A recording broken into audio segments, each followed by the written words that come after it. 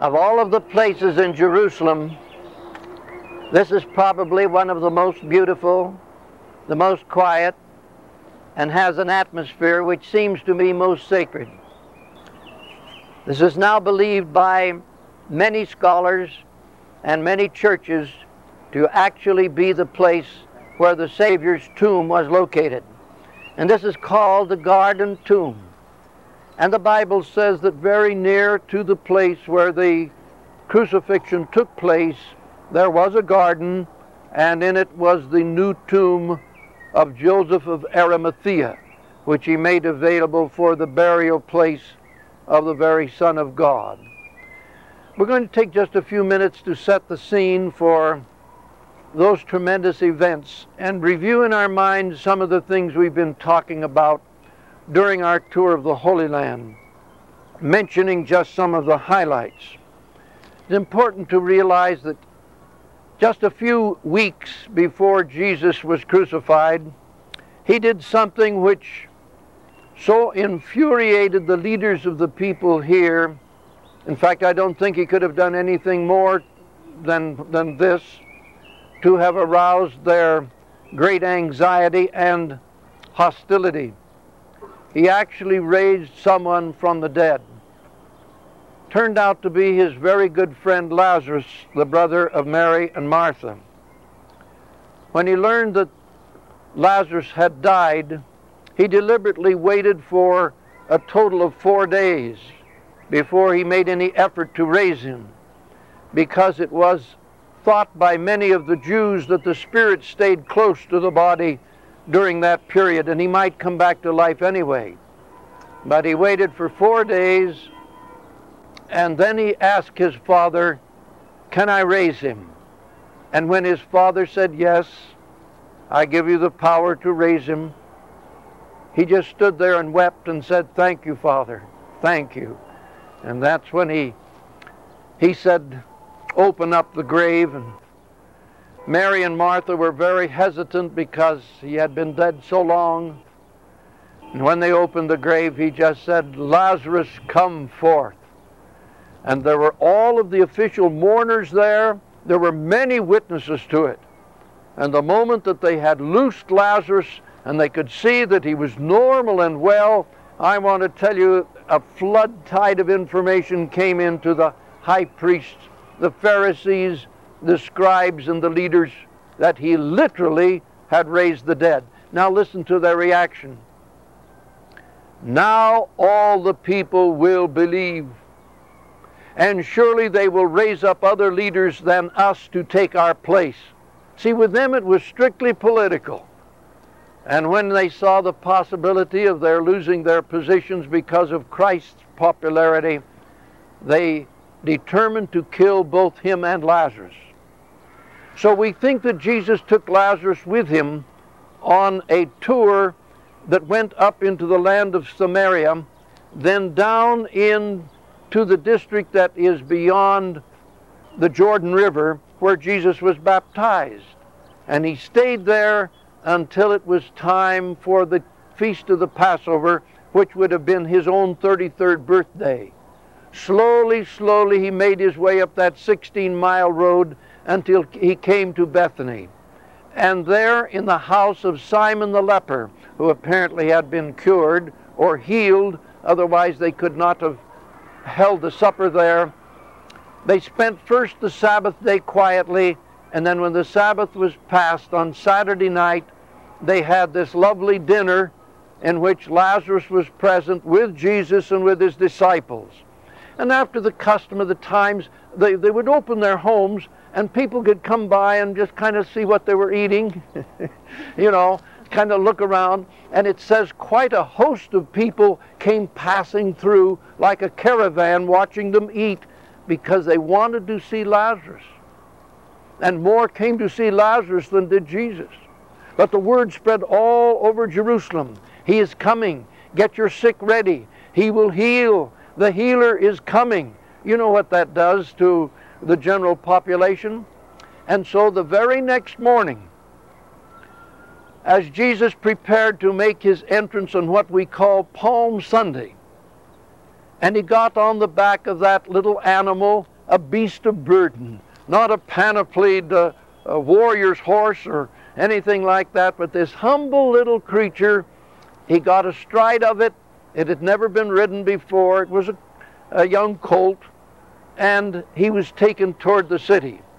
The people came streaming out across Brook Kidron and over that Roman road that came around from Bethpage and Bethany to welcome him, put their cloaks in front of the little donkey, spread out palm fronds and spread flowers and so forth, and began singing songs of praises as they hailed the prophet from Nazareth, the prophet from Galilee, the son of David.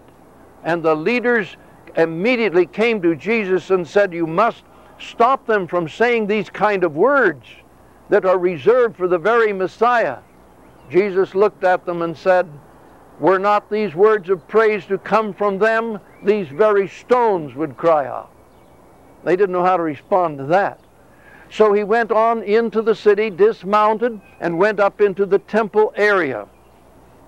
Now he looked around the temple. It was being prepared for Passover. The money changers and everybody were in place. He didn't do anything about it today. He just went over where there were a group of Greek converts to Judaism. And he started to talk with them. And the Spirit came on him and he said, "As you know, unless a seed is planted, unless a seed sacrifices its life, there cannot be a plentiful harvest. And I am that seed, and from me and my death there will come a great harvest." And all of a sudden, a terrible depression came over him. And he was shaken. Just talking about it shook him. And he talks to himself. He said, "What is the matter with me? What do I want to ask the Father to do? To take this cup from me? When for this very purpose I was born?"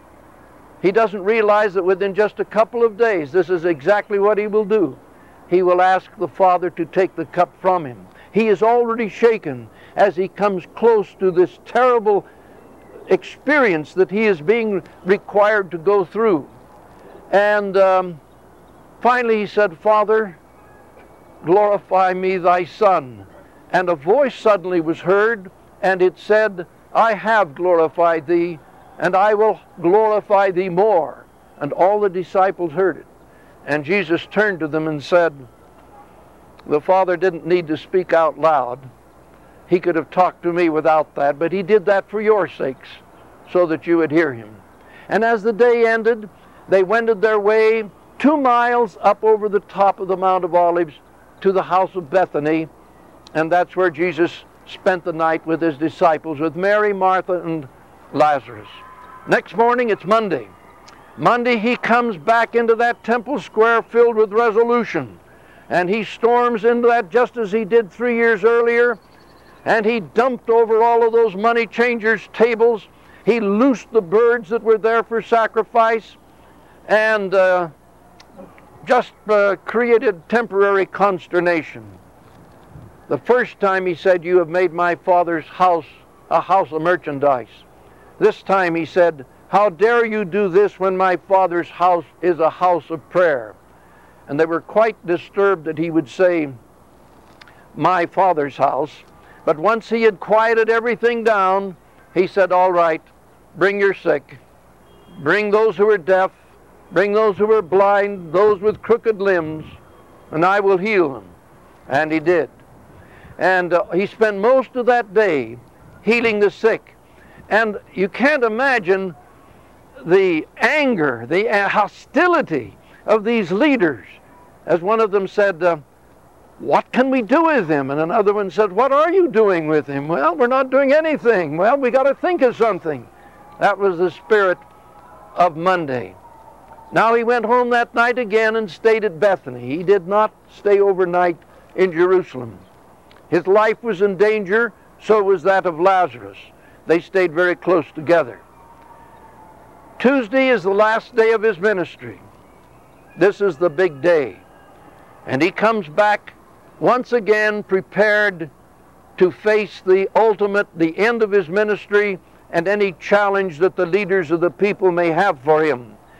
The first ones to confront him were the servants of the high priest.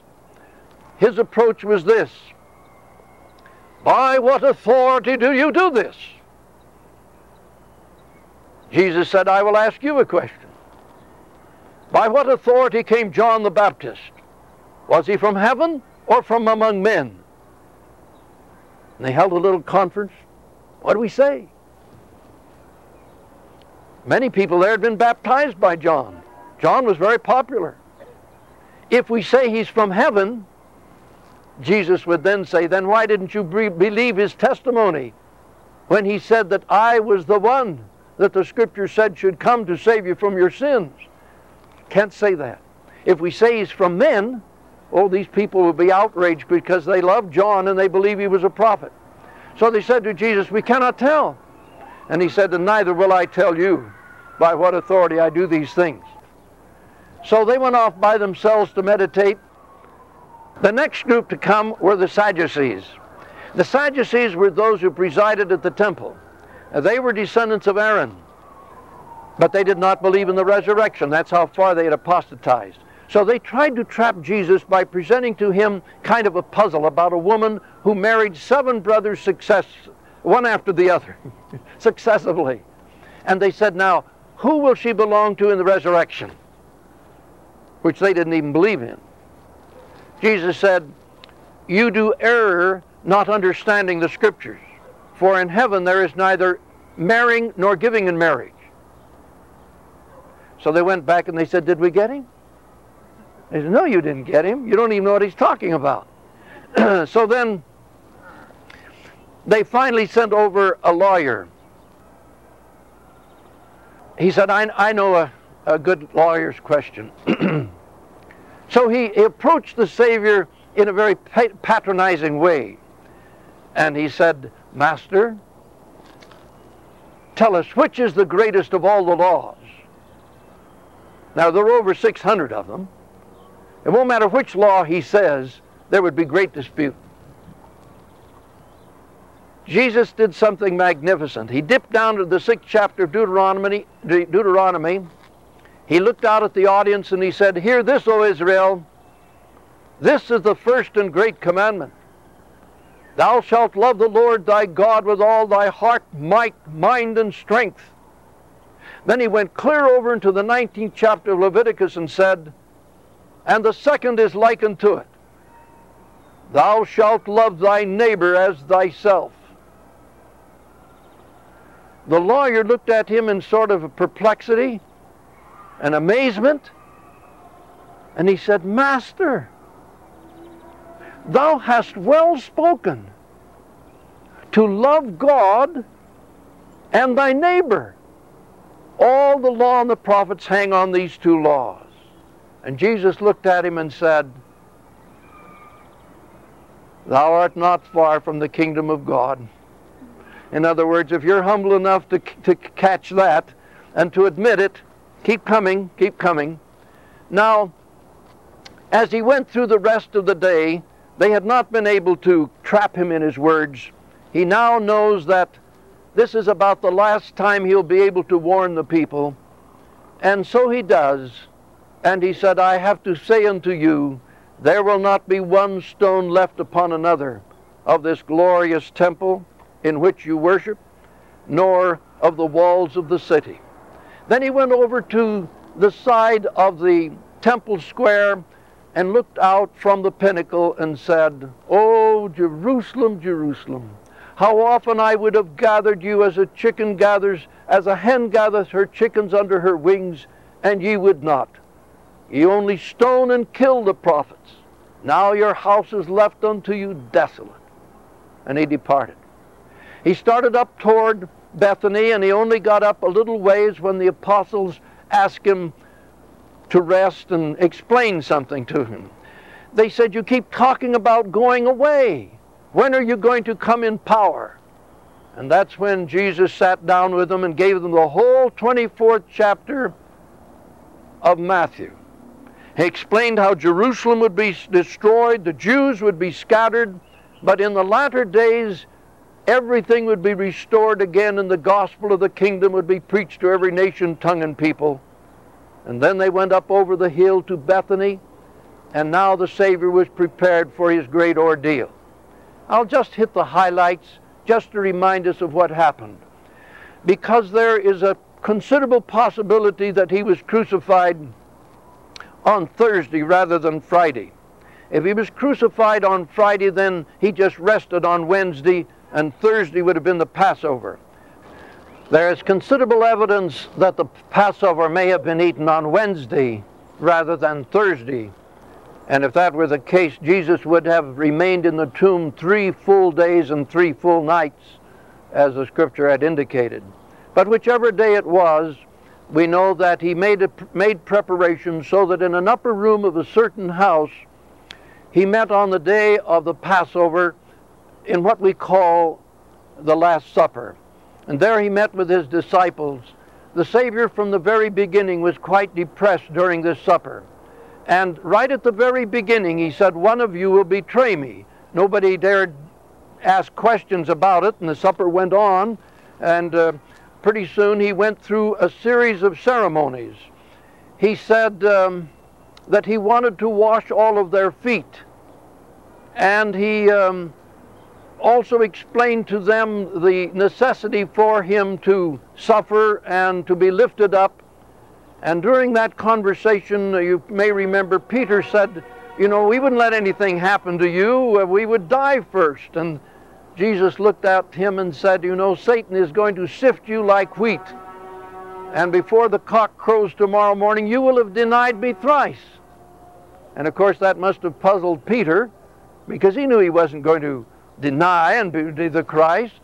Then about this time he suddenly says once again, "One of you will betray me." And John, who was sitting right next to Jesus, was urged by Peter to ask him, "Who will betray you? Do you know?"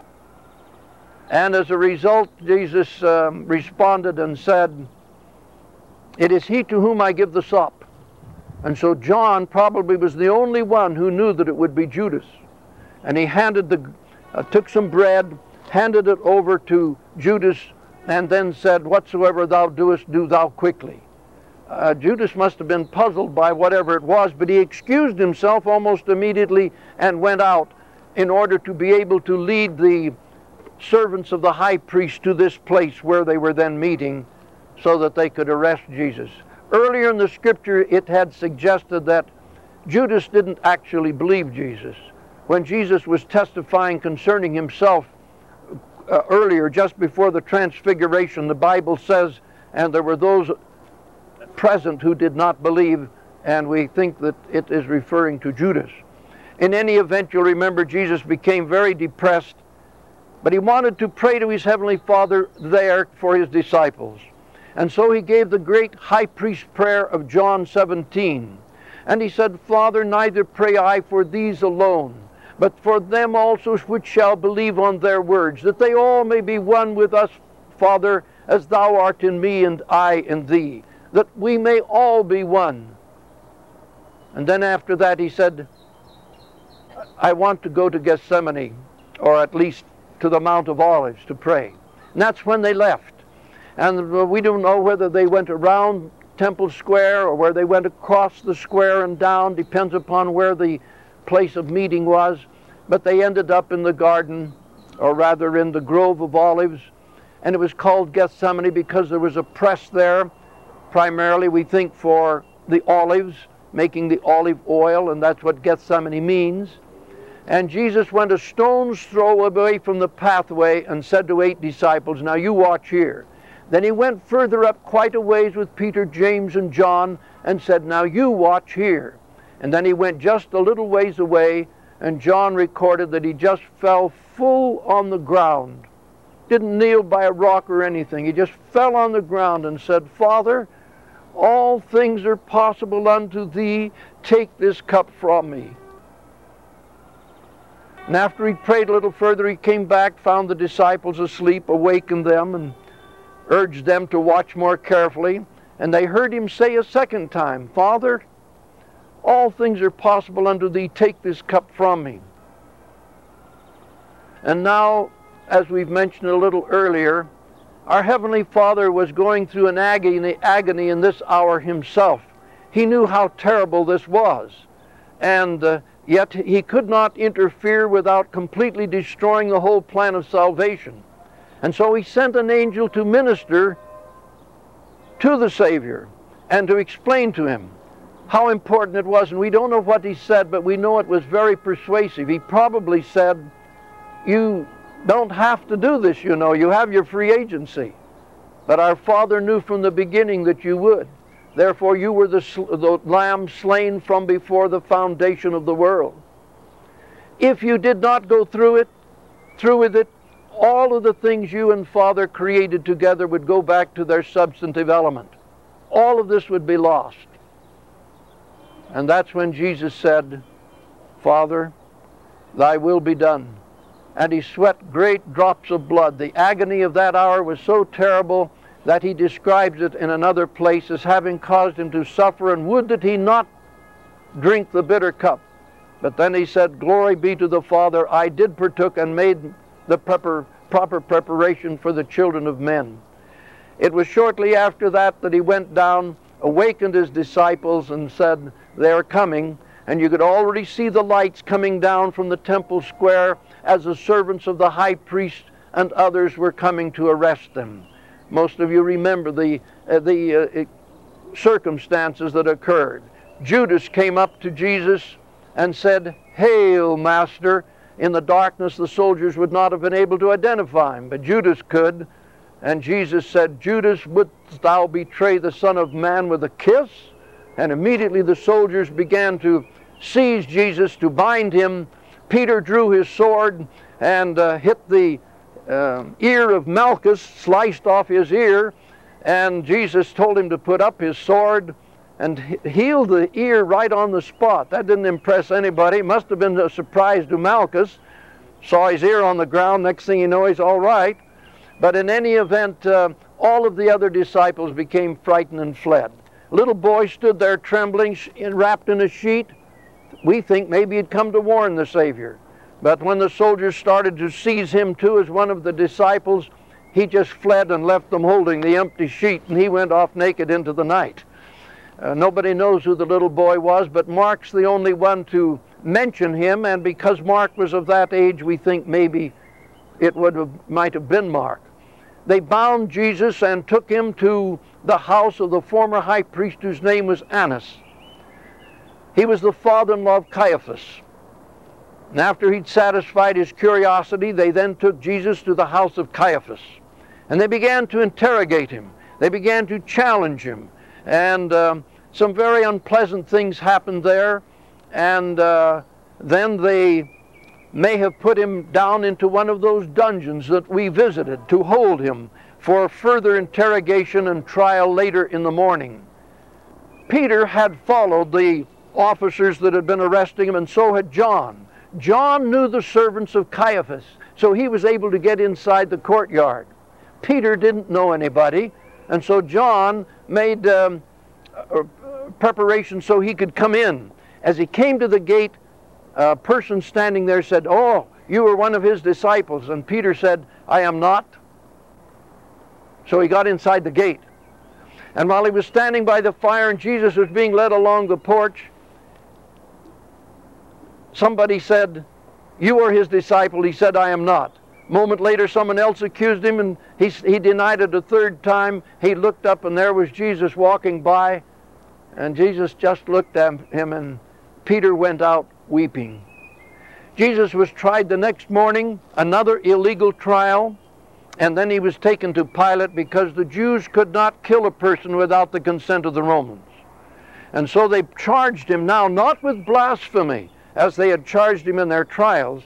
They now charged him with raising up treasonous pretensions against Caesar by calling himself king of the Jews. Well, he really hadn't said it just that way. That's the way they said it. And so Pilate said to him, "Are you the king of the Jews?" And he said, "My kingdom is not of this world." Well, Pilate said, "I can't deal with that."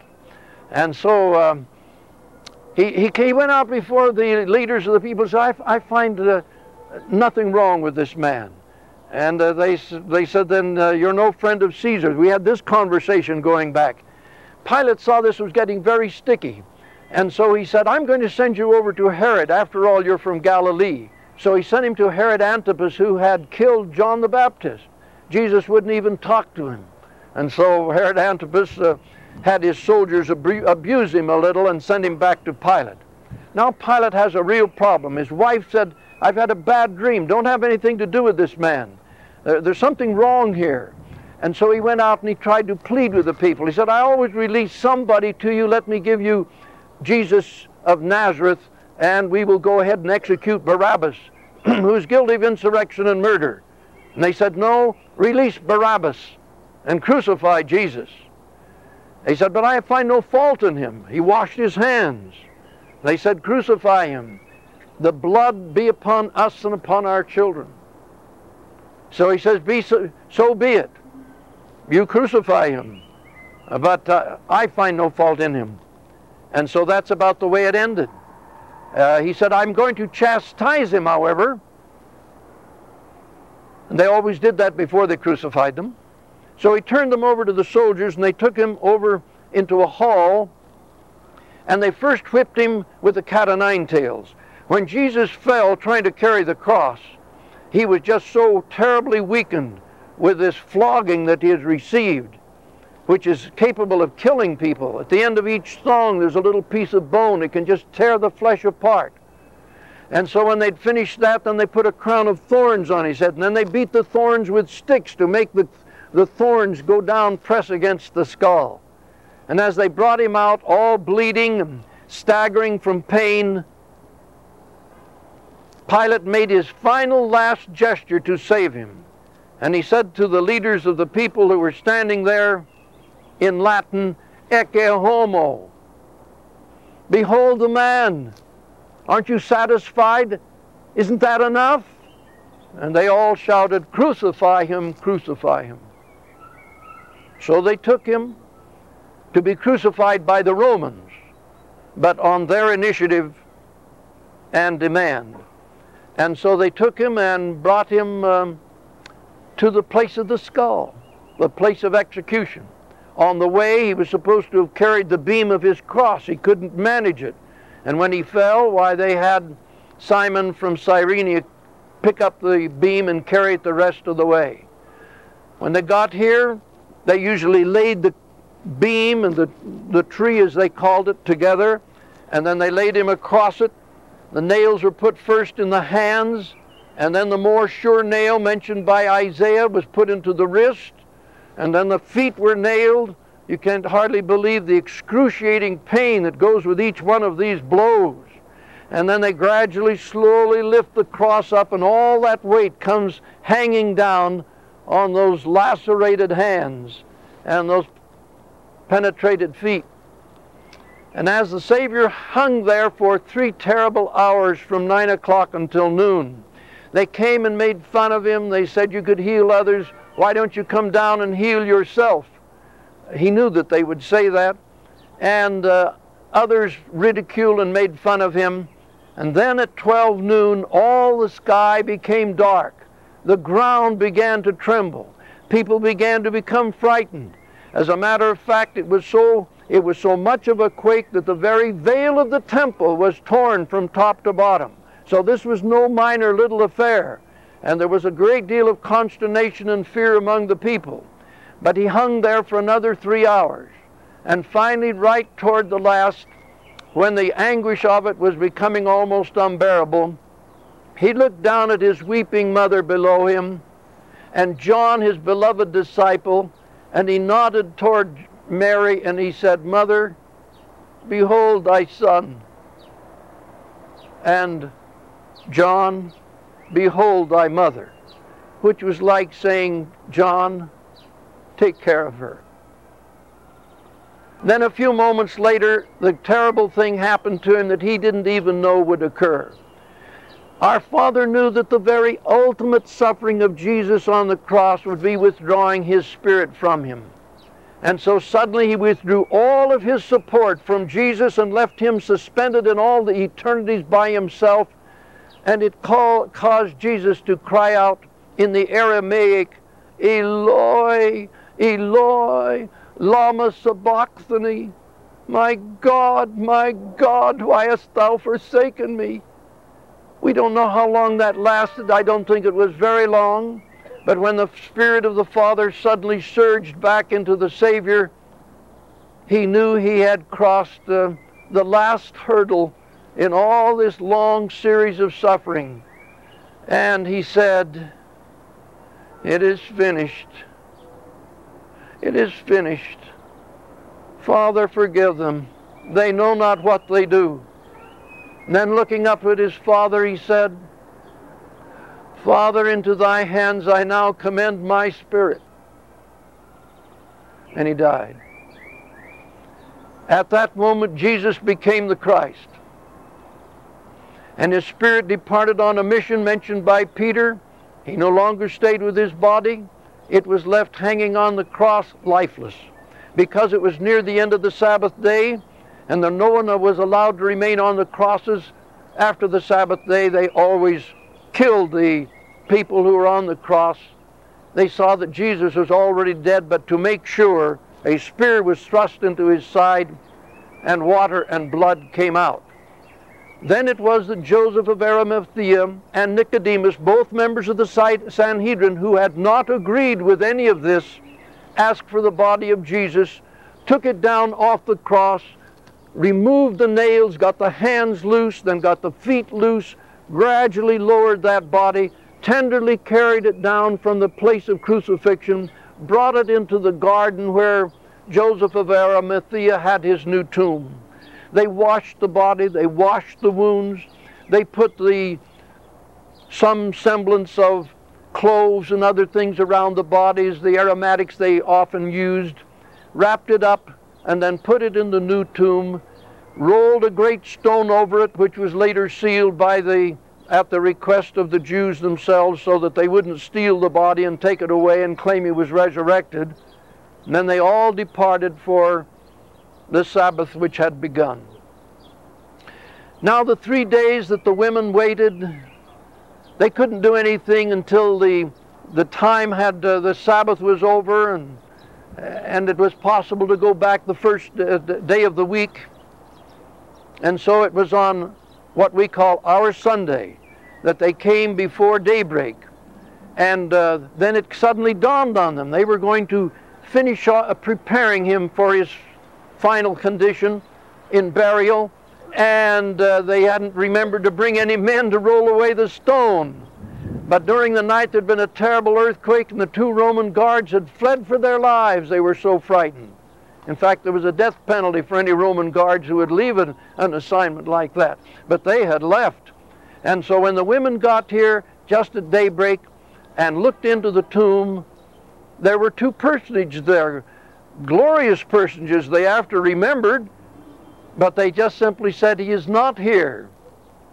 He has risen, as he said he would, from the dead. The only thing they remembered was the fact that he's not here. They'd never got the rest of the message. And they ran to the disciples and said, he's gone. He's gone. He's not there. And so John and Peter ran to see if someone had disturbed the body. And when they came to this tomb, John got here first. He was faster than Peter. He looked inside, didn't go inside. And then Peter went in and saw what was there. The grave clothes were there. The headpiece was lying by itself. And so they departed and went away. But Mary Magdalene, who had been the one to carry the message first of all, she outran all the other women to carry the message. And she had run all the way back with Peter and John. And she was just so broken-hearted. She loved the Savior. He had cured her of some terrible problems that she had had up near Galilee at Magdala. And so she just leaned beside the tomb and wept. And then she became conscious of somebody that was standing beside her, and in her tears she just saw that it was there and assumed it was the gardener and said, "Sir, if thou hast borne him hence, tell me where thou hast laid him, and I will carry him away. And the person standing beside her said, Mary. She suddenly recognized the voice. She looked up. It was he. Oh, she said, Rabboni. And he said, touch me not. I have not yet ascended to my Father in heaven. But go to my brethren and tell them that I ascend to their God and to my God, their Father and my Father. And so she did. She went with her message and she said to the disciples, I saw him. He is alive. And they didn't believe. Then all the women came. He'd appeared to them. Then Peter came. He'd appeared to Peter. And I tell you, that must have been a glorious thing to have him say, Peter, it's all right. It's all right. I forgive you. I understand. And Peter said, yes, he's alive. And then just a little later, he appeared to all the disciples. From then on, he appeared to many. Sometimes he appeared to 500 members of the church at one time. He appeared to the disciples up at Galilee. He ate with them. He ministered to them. And he taught them elements of the gospel which we think were recorded, but we don't have it. Some of our finest scholars have been searching for those teachings of Jesus following the resurrection. In any event, after 40 days, he met with his disciples here in Jerusalem. And he walked with them, withholding his glory, no doubt, because a resurrected being can do that, as Paul says. And he went up over the hill that he'd crossed so many times toward Bethany. And they went just over the top of the hill, and that is where he suddenly ascended from among them. And the next thing the disciples knew, there were just two glorious beings standing there. And they said, Ye men of Galilee, why stand ye gazing up into heaven? This same Jesus which is taken from you in heaven shall come in like manner in the latter days, and shall appear among you. And so the physical ministry of the Savior here upon the earth was terminated until the latter days. And this is the latter day. This is the time when the Savior, Jesus Christ, has appeared again in the earth to certain ones to prepare for the time when he will appear to the whole world in glory. And every knee shall bow and every tongue will confess that he is indeed Jesus the Christ. The great message of this garden and this tomb is that he is not here. He has risen.